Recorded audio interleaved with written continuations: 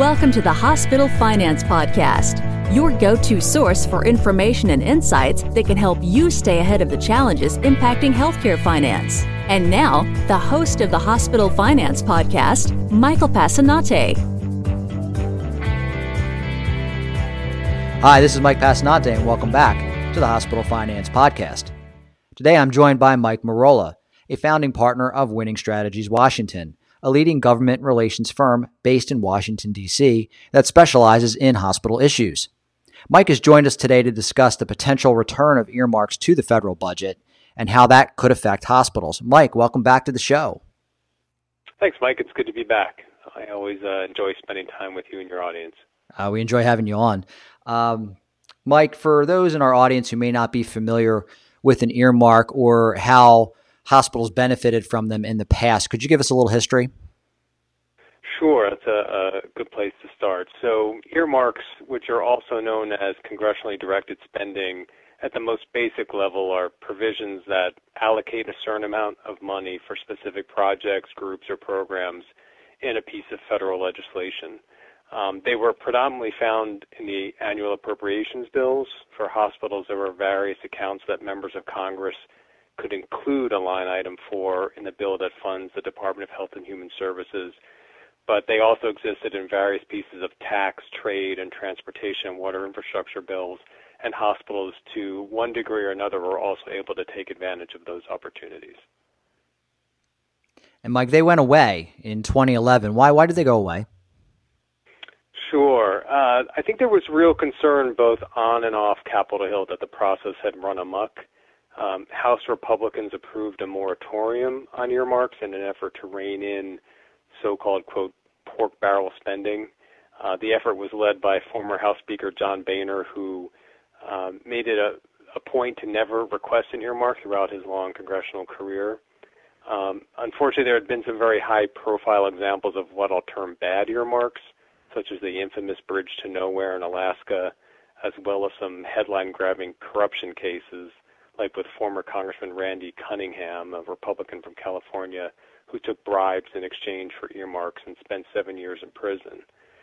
The ironic thing, though, is that in the years leading up to the moratorium, and in response to some of those examples that I just cited, Congress had taken concrete steps to make the process more transparent and to demand accountability by members for the earmarks they were soliciting.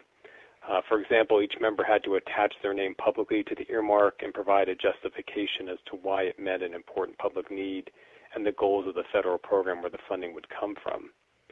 I think it's also important to note for your audience that earmarks did not increase the amount of federal spending every year. Congress would agree on a top-level spending amount for a certain account, say the Health Resources and Services Administration, or HRSA at HHS. And then below that line, they would decide to earmark a certain amount of funds for certain projects. Today, the process for allocating the money is exactly the same, except Congress doesn't get a say in where the funding goes. Bureaucrats in the administration get to make all of those decisions. Okay, so as we intimated at the beginning of the episode, there is a potential for the return of earmarks. Why is that?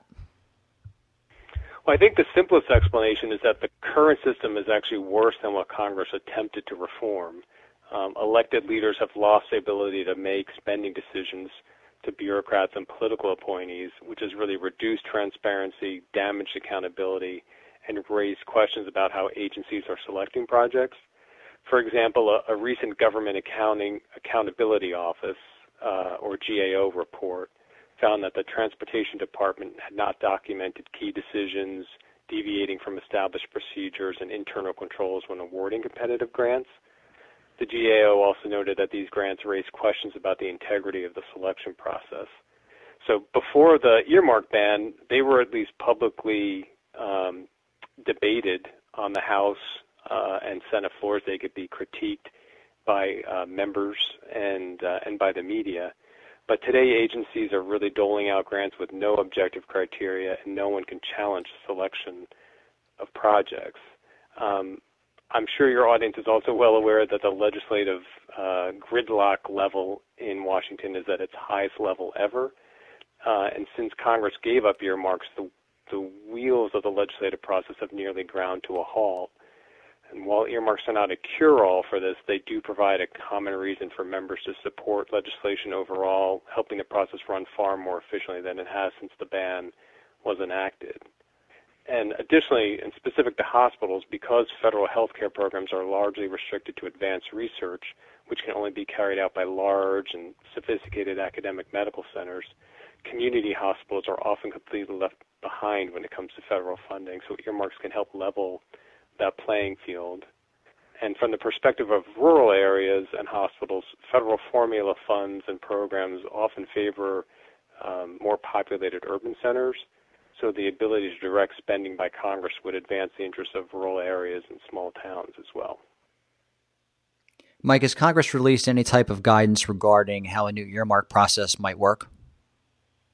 Yes, congressional leaders have confirmed that any return to earmarks would include, at a minimum, a requirement that members publicly disclose earmarks they're seeking and on behalf of whom, a prohibition on for-profit entities seeking or benefiting from earmarks. And they always add the caveat that they could add additional limits and requirements, sort of to be determined. So we expect to know more after the dust settles after the midterm elections on November 6th. What do we not yet know about that proposed process? Sure. Well, we don't know exactly what entities would be eligible for earmarks, although we strongly suspect that it will focus on nonprofit and public entities, or specifically what kinds of projects, initiatives, and funding needs could be supported by them. We also don't know which existing or new pots of funding will be eligible for earmarks and how expansive those opportunities might be. Mike, what should hospitals be doing now to prepare for this potential opportunity?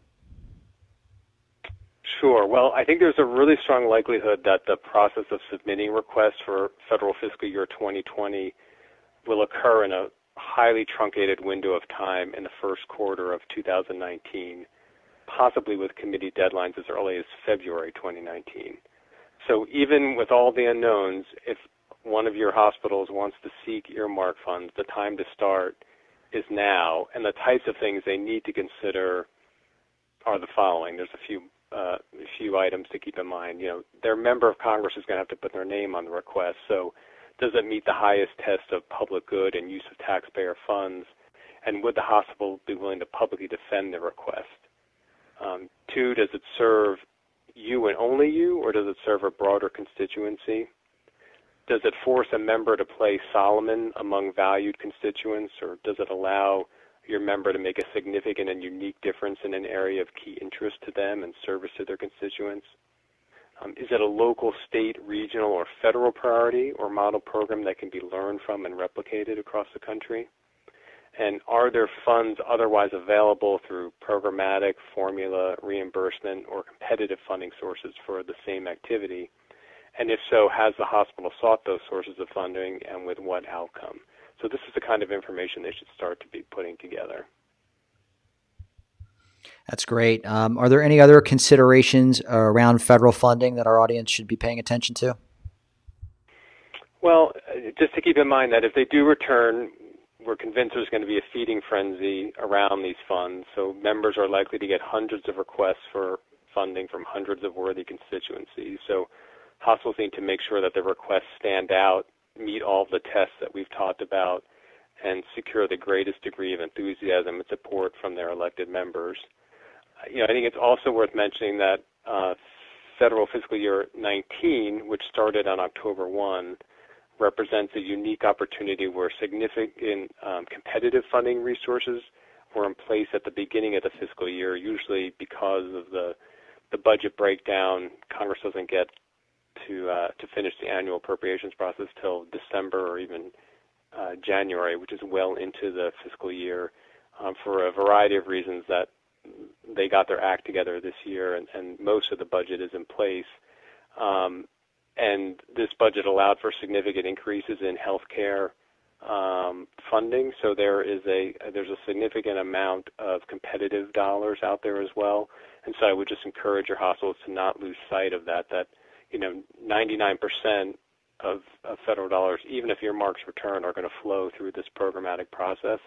and so they should consider pursuing and looking at those types of opportunities as well.